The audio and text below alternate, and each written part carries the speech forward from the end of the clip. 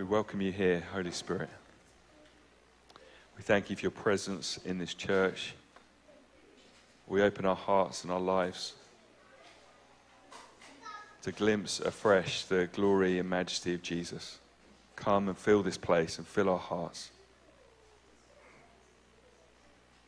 We are here to worship Almighty God, whose purposes are good, whose power sustains the world he's made, who loves us, though we have failed in his service, who gave Jesus Christ for the life of the world, who by his Holy Spirit leads us in his way. As we give thanks for his great works, we say together, we remember those who have lived and died in his service and in the service of others. We pray for all who suffer through war and are in need. We ask for his help and blessing, that we may do his will, and that the whole world may acknowledge him as Lord and King. Amen. We sing together, How Great Thou Art.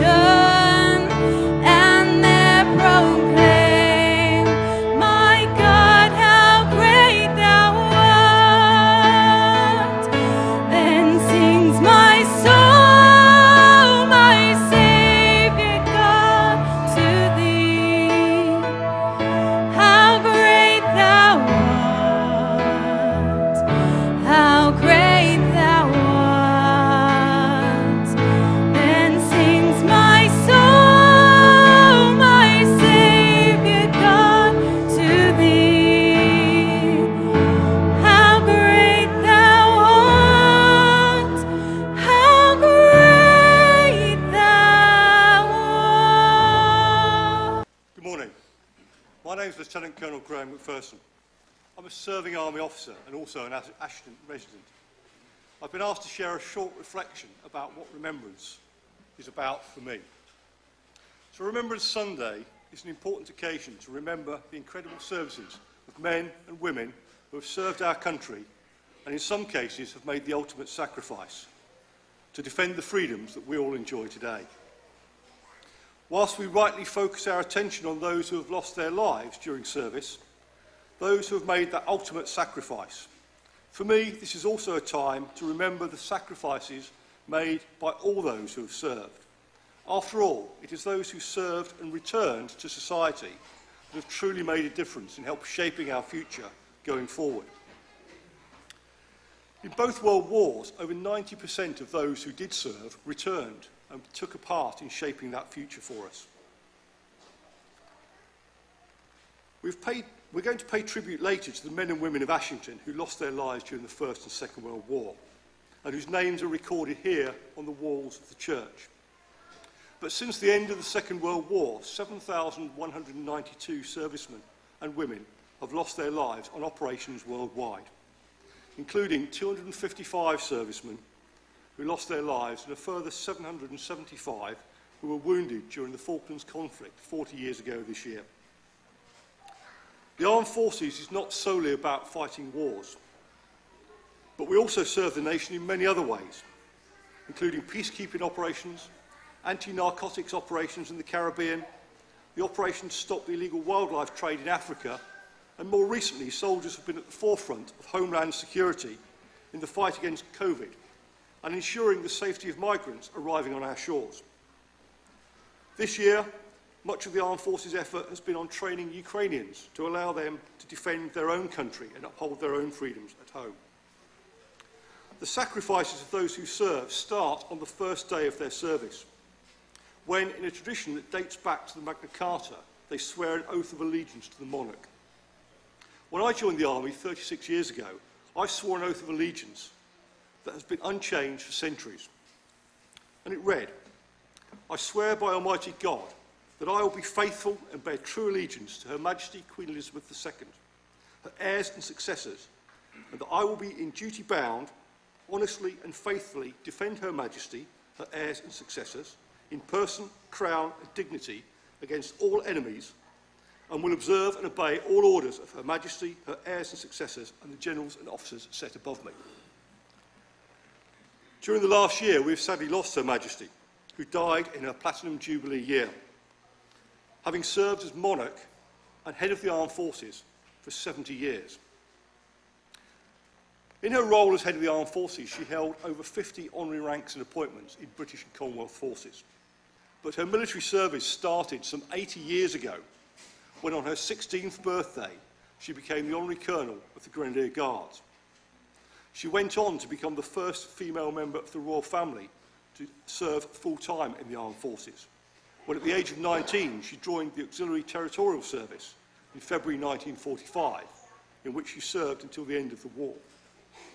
Although her active service was relatively brief, she undoubtedly made sacrifices during both her military service and her service as the monarch in the years that followed. The oath of allegiance sworn by servicemen passes on her death to her heirs and successors, and as such, King Charles III succeeds her and now takes her role as head of the armed forces. He also has served full-time in the Royal Air Force and the Royal Navy between 1971 and 1976, completing his active service as the commander of the minesweeper HMS Bronington. On Remembrance Sunday, we spare a moment to remember not just those who have given their lives in service of their king and country, but all of those who have taken that oath of allegiance to serve and who have done their duty, whether it be service in the Home Guard, like Corporal Ernest Sparks, who is commemorated in a Commonwealth War Graves grave in the cemetery here, whether it be Private John French, who is not commemorated in the walls of the church, but who died shortly after his First World War service, or whether it be one of those named on the walls here, or indeed the long and distinguished service of our late monarch.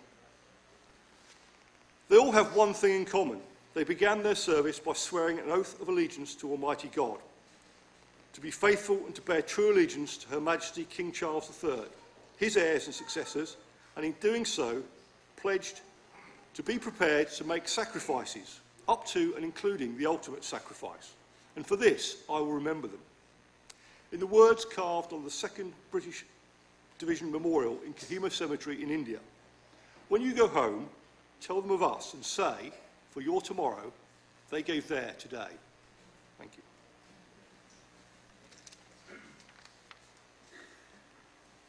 Would you please stand?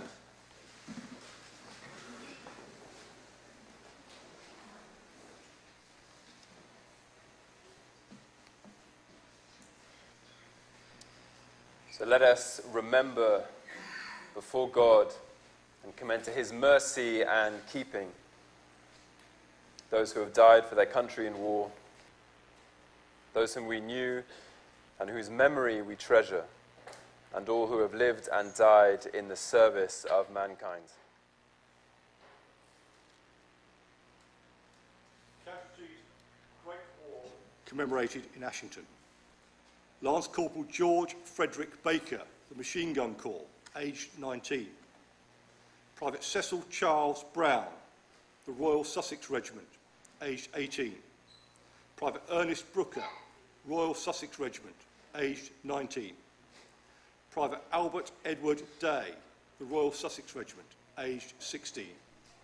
Sergeant Percy Evershed, Royal Sussex Regiment, aged 35. Private Alfred Float, the Australian Imperial Force, aged 28. Private Percy Hallard, the Bedfordshire Regiment, aged 24. Private Percy Lee, the Royal Sussex Regiment, aged 35. Sergeant Thomas James Morgan of the Royal Sussex Regiment, aged 29. Gunner Henry Thomas Parish, Royal Field Artillery, aged 19. Corporal George Sendall Songhurst, Royal Army Service Corps, aged 30. The Ashington casualties of the Second World War. Corporal Albert James Clements of the Royal Engineers, aged 22. Private Harold Cooney, Royal Sussex Regiment, aged 28. Ordinary Seaman George William Foster, Royal Navy, aged 31. Sergeant J. Gatford of the Royal Corps of Signals, aged 33. Aircraftsman First Class Ronald Gocher, Royal Air Force, aged 19. J. Harvey.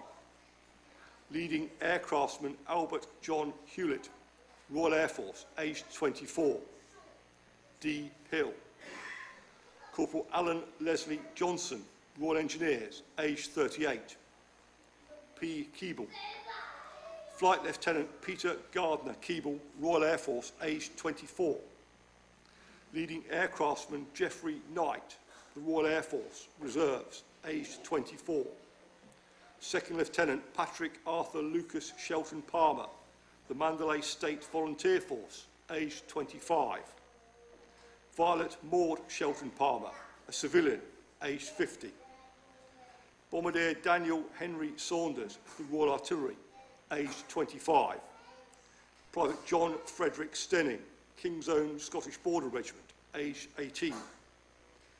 Private Richard Stevens, the Somerset Light Infantry, aged 20. And Sapper Gilbert Stiles of the Royal Engineers, aged 35. They shall grow not old, as we that are left grow old. Age shall not weary them, nor the years condemn. At the going down of the sun and in the morning, we will remember them. We will remember them. When you go home, tell them of us and say, for your tomorrow, we gave our today.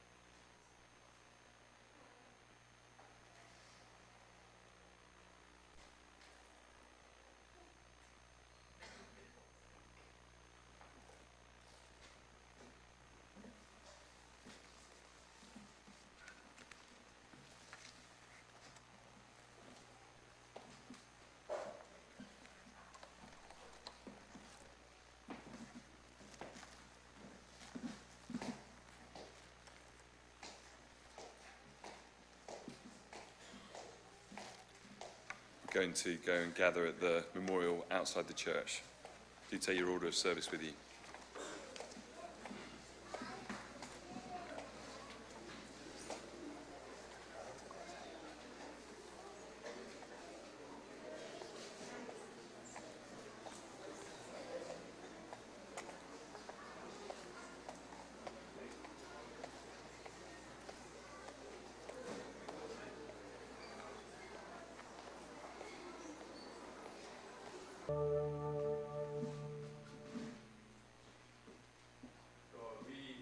Thank you, we praise you for who you are,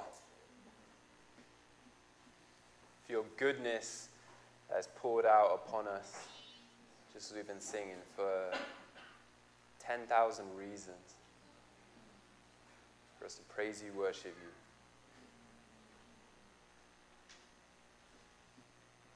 So God, as we're gathered here this morning, may we continue to encounter your goodness and your presence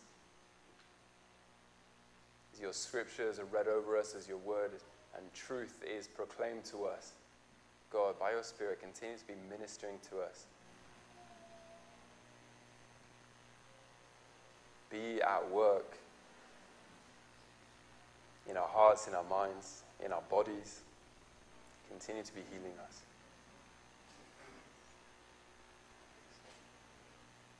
So God, as we prepare to hear your scriptures read, your truths proclaimed, we continue to praise you that your word is alive and continue to pierce us. To God, may our hearts and our minds be yielded to you, Almighty God, King, Lord of heaven and earth. Continue to be renewing our minds, we pray. Amen.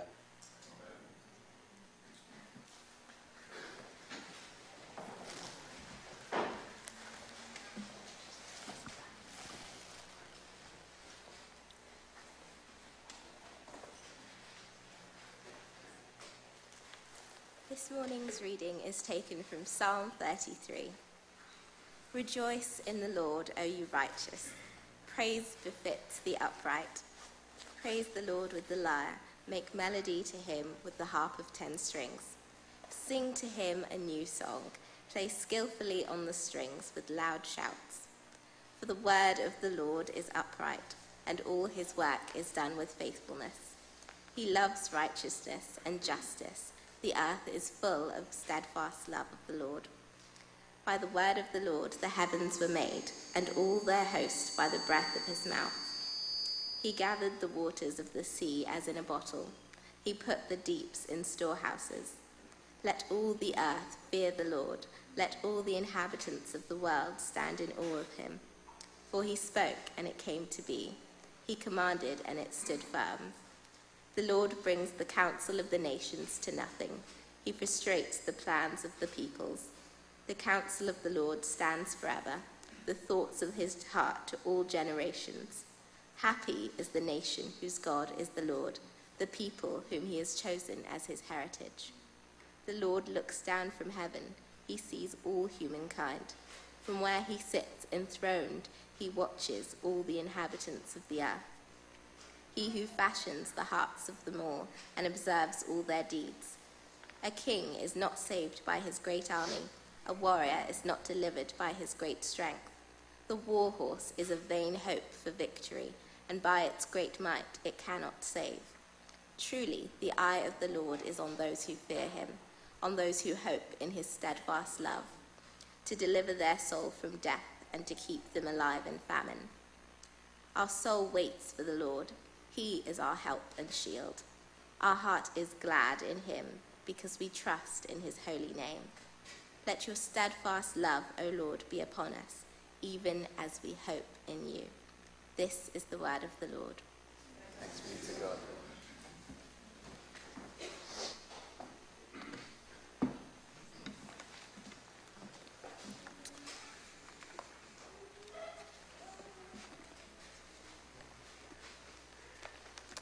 Let's pray together.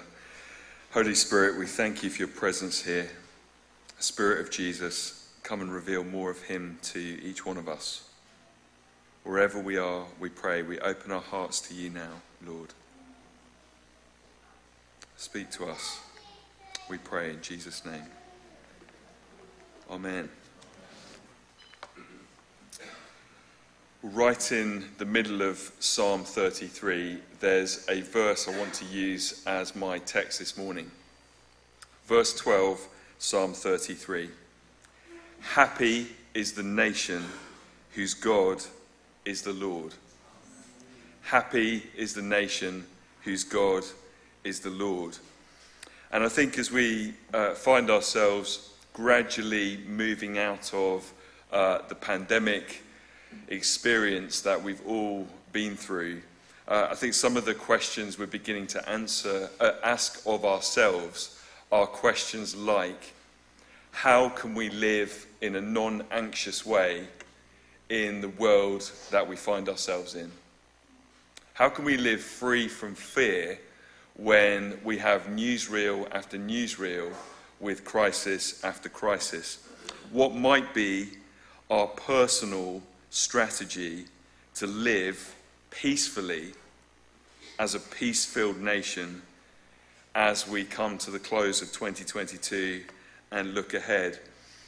And when I come to Remembrance Sunday, it always gives me perspective. You know, we hear those names read out, most of them 19, 20, 21. It gives me perspective. And perspective's a wonderful thing because we put into their right place our fears and our frailties, our anxieties. Every time I allow myself to engage with the sacrifice of those who've actually served in war and conflict, I'm convicted of how easy my life is.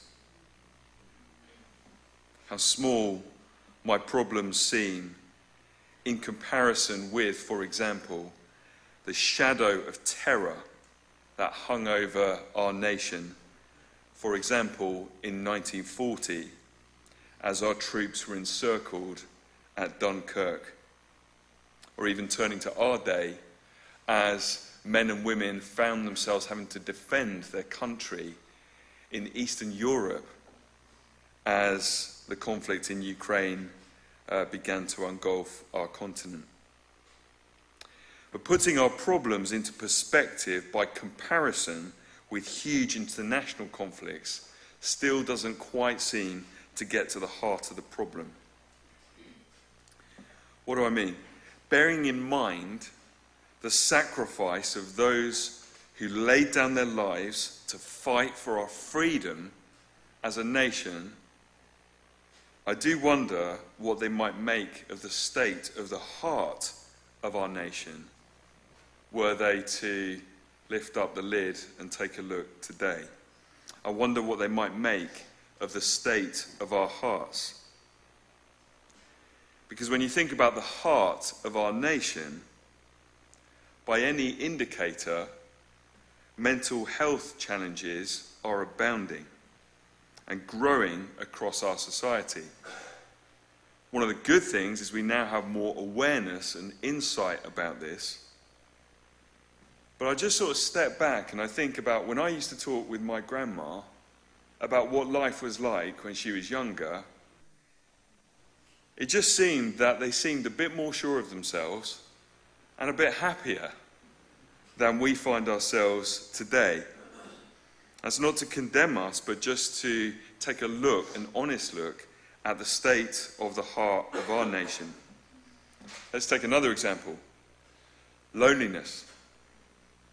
You know, we now know, we're given that awareness, aren't we, that so many are plagued by loneliness in our society today. In the society that is now free to live as it wants because of the sacrifice of so many. Loneliness is plaguing not just the elderly but the young, despite our access to technology. Let's talk about technology. We're now becoming more and more aware of the darker side of technology, which, whilst connecting us globally with one another, seems to have pushed us further away from real, deep, authentic relationships. Also unleashing cyberbullying, trolling, and a growing divide between virtual reality and actual real life. I mean, I was watching the Autumn Nations rugby, and at the interval we've got like put on these goggles and do meta, life and all of this, and I'm thinking this is not what people need. People need to be in the same place that God said to Adam in Genesis 2, it's not good to be alone. Not, boxing in virtual reality or pretending to be Iron Man in virtual reality, having deep, meaningful connection because of the state of our hearts. It seems to me there's a real sense in our national psyche that we're lurching from one cataclysmic crisis to the next. Brexit. I mean, how acrimonious was Brexit? And yet that's a long way in our rearview mirror as we face COVID, Ukraine, the climate, energy crisis, cost of living, And what that seems to be leaving us somewhere deep in the heart of our nation is a sense of underlying nervousness or underlying anxiety of, well, what's going to happen next? And into this context, I was reading Psalm 33, preparing for this, and verse 12 just hit me right between the eyes. Happy is the nation whose God is the Lord. Happy is the nation whose God is the Lord. And in the freedom that was purchased for us in 1945, nearly 80 years ago, it feels like together as a country, we've used our freedom to drift a long way from the spiritual foundation that was shared by most people who were alive then. A spiritual foundation in God that shaped their values and nourished their attitudes. Let me give you an example. In 1940 was one of our perhaps darkest moments as a country, and Winston Churchill, who was the fairly new Prime Minister, launched Operation Dynamo. We know Operation Dynamo as the Dunkirk landings, where with our armies encircled on the shores of northern France, Churchill summoned every civilian floating vessel that was possible. Civilian boats, pleasure crafts, yachts, and merchant vessels set sail from these shores to rescue the surrounded British army on the beaches of northern France. It was a monumental act of bravery and heroism, sailing into possible death by normal, untrained British civilians. We now hail as the miracle of Dunkirk.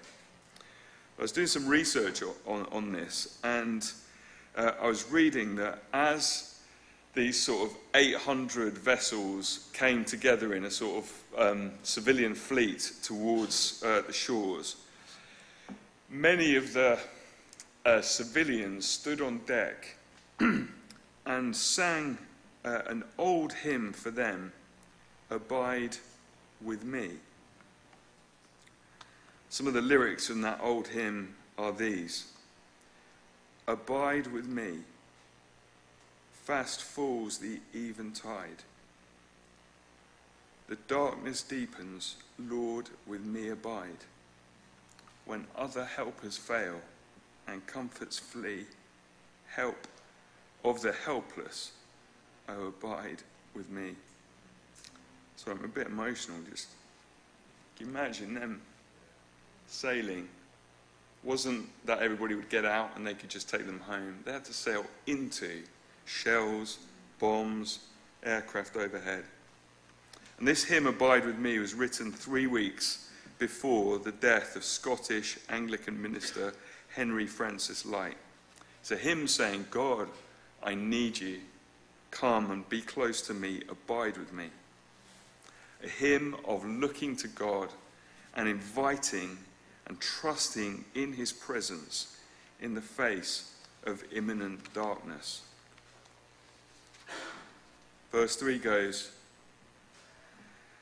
I fear no foe, with thee at hand to bless. Ills have no weight, and tears no bitterness. This is what they sang on deck of their boats. Where is death's sting? Where grave thy victory? I triumph still, if thou abide with me.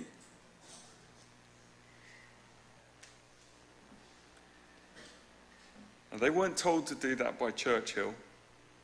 They weren't given that hymn on paper just in case. They knew it. It was inside them. They knew God, and they had an awareness of God. They had a trust in God. And when faced with their greatest challenge, they turned to him and put their trust in him. I just feel as a nation, we've just lost something, and we don't have that. You know, it would almost be, forgive this being slightly flippant, but I was thinking, like, what would we do if we were sailing off to rescue our armies now? What would we sing? And we'd probably sing something completely superficial, like Angels by Robbie Williams, or something from, like, Frozen, you know, like, or The Greatest Showman, or something like that. It's like something without any depth, something just emotion. It might be emotional, but it's got no connection with Almighty God and no resources to face our greatest challenge by saying, Lord, I need you, abide with me. And this is not to condemn or look down in any way on the spiritual state of the nation, but I share this morning for this reason. It should have become obvious to us by now that despite our best efforts to live in recent decades as a society apart from God, despite our best efforts to be liberated from the opiates of religion, as was said, it hasn't made us happy.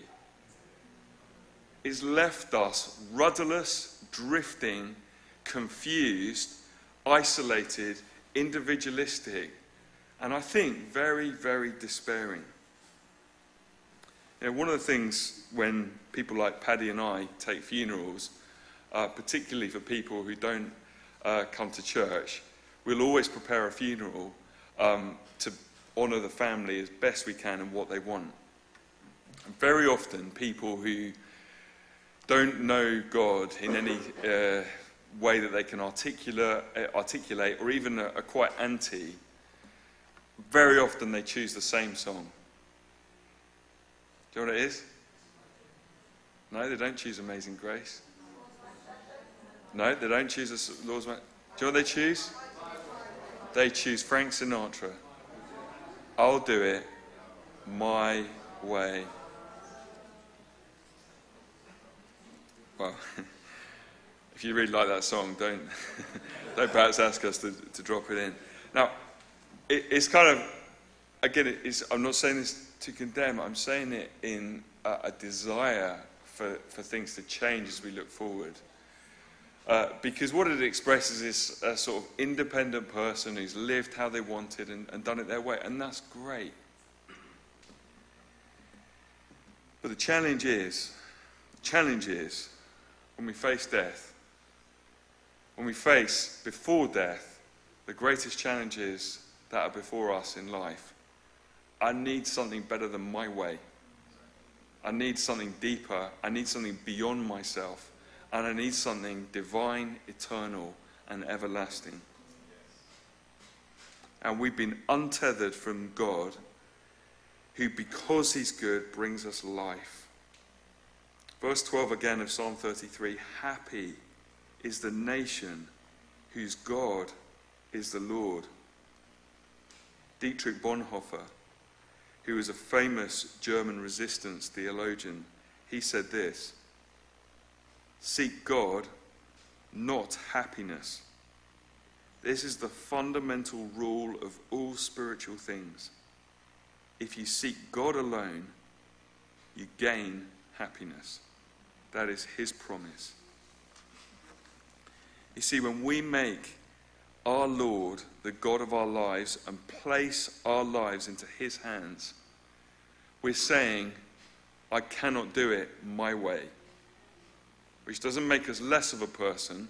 It makes us aware that there is someone outside of every empire, every kingdom, above every conflict and every challenge. And that is God.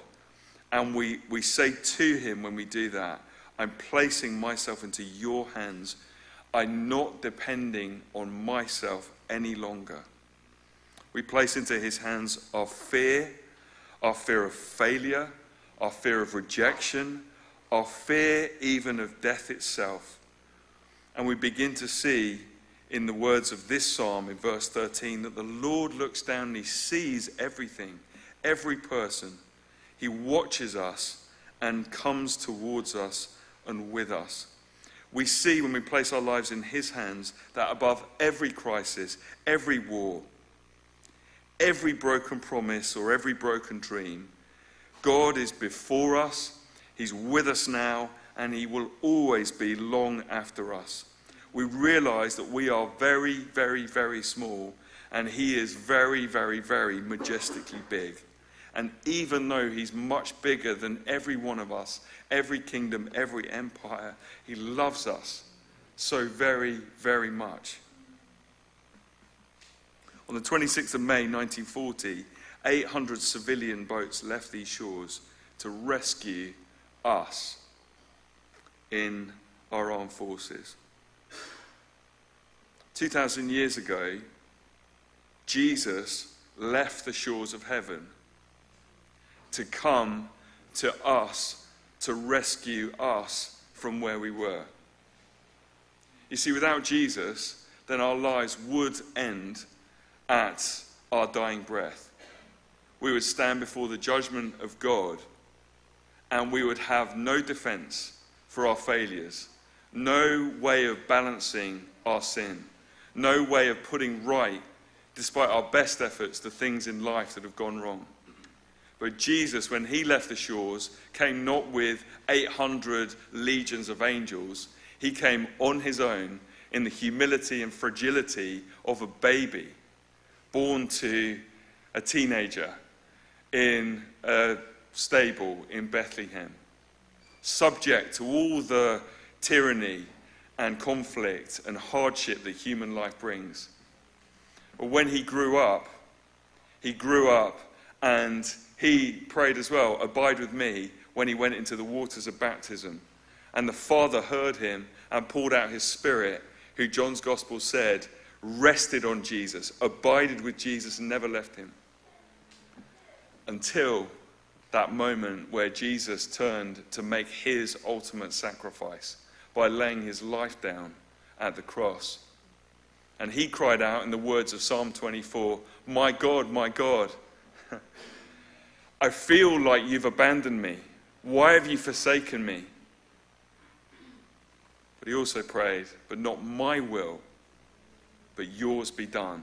And he gave his life. He stayed on the beaches so that we could come home and sail home to the freedom and safety of salvation. And what he invites is every one of us, and many of us here have done this. What he invites us is to take this message of the King who laid down his sacrifice to rescue us, to offer that back into our nation. Now, I'm talking about the nation, but this is Monday at work. This is Tuesday with a neighbor. This is Wednesday, observing those who are dying on their own at this time in our country. All he invites us to do is to come aboard, to recognize him as the captain of our salvation, the master of our eternal destiny, and to say, Jesus, I bow the knee of my heart and I recognize you are God's son. come to save me, to help me in life, and to save me forevermore. You know, the Bible teaches in the Old Testament that if you do the right thing, you'll be blessed, and if you do the wrong thing, you'll be smited. In the New Testament, Jesus says, hey, the sun shines on the righteous and the unrighteous. Sometimes the best people can be befallen with great calamity. There's no nobility in only doing the right thing to secure our safety. You can be the best person and great tragedy or sorrow or disaster can befall you. You can be the worst person and in life be laden with riches and status and fame. Jesus says this is just life. But there comes a point where all the riches and wealth and fame fall away. There comes a point where living the best, when you live for an eternal destiny, then you kind of lose your grip so tightly on life itself. You know, Jesus' first followers, most of them ended up murdered. And they lived an incredible life. Jesus didn't promise a sugary, Hollywood, perfect, problem-free life. But he did promise us, I will be with you and I will never leave you nor forsake you. And when you give out, when you exhale your dying breath, then you'll come fully, bodily, materially into my resurrection life forever, evermore, where there'll never be evil, never be sorrow, never be tears, and will reign with him in the new heavens and the new earth. This is the promise that he's given us. And so I leave us with the final verses of this psalm. Truly the eye of the Lord is on those who fear him. Fearing God is not quivering in the corner, but it's recognizing he's bigger than I am, and he deserves my life because of his great love for me. On those who hope in his steadfast love to deliver their soul from death and to keep them alive in famine. To deliver their soul from death. The nearest I've been most recently to death is praying just a few days with my grandmother before she went to be with Jesus. And we were just talking about Jesus with her and praying with her. And when we mentioned the name of Jesus, such peace and joy lit her up, even though her body was shot, because she knew she was about to be welcomed in to everlasting love, everlasting glory, and everlasting peace. This is the promise for each and every one of us. And until that day, we will fight, we will serve, we will seek out the lost and the lonely and the broken. We will share the gospel of salvation. And in the words of verse 20, until that day, our soul waits for the Lord. He is our help and our shield. Our heart is glad in him. Our heart is glad. It can be glad because he loves us and he's with us. And we trust in his holy name. I pray over our nation, let your steadfast love, O Lord, be upon us, even as we turn our hearts and hope in you. In this new era of King Charles III, may we find again as a nation our Lord, our God, and our Saviour, that in days to come, it may be said of us by our children and grandchildren, happy is the nation whose God is the Lord. Amen.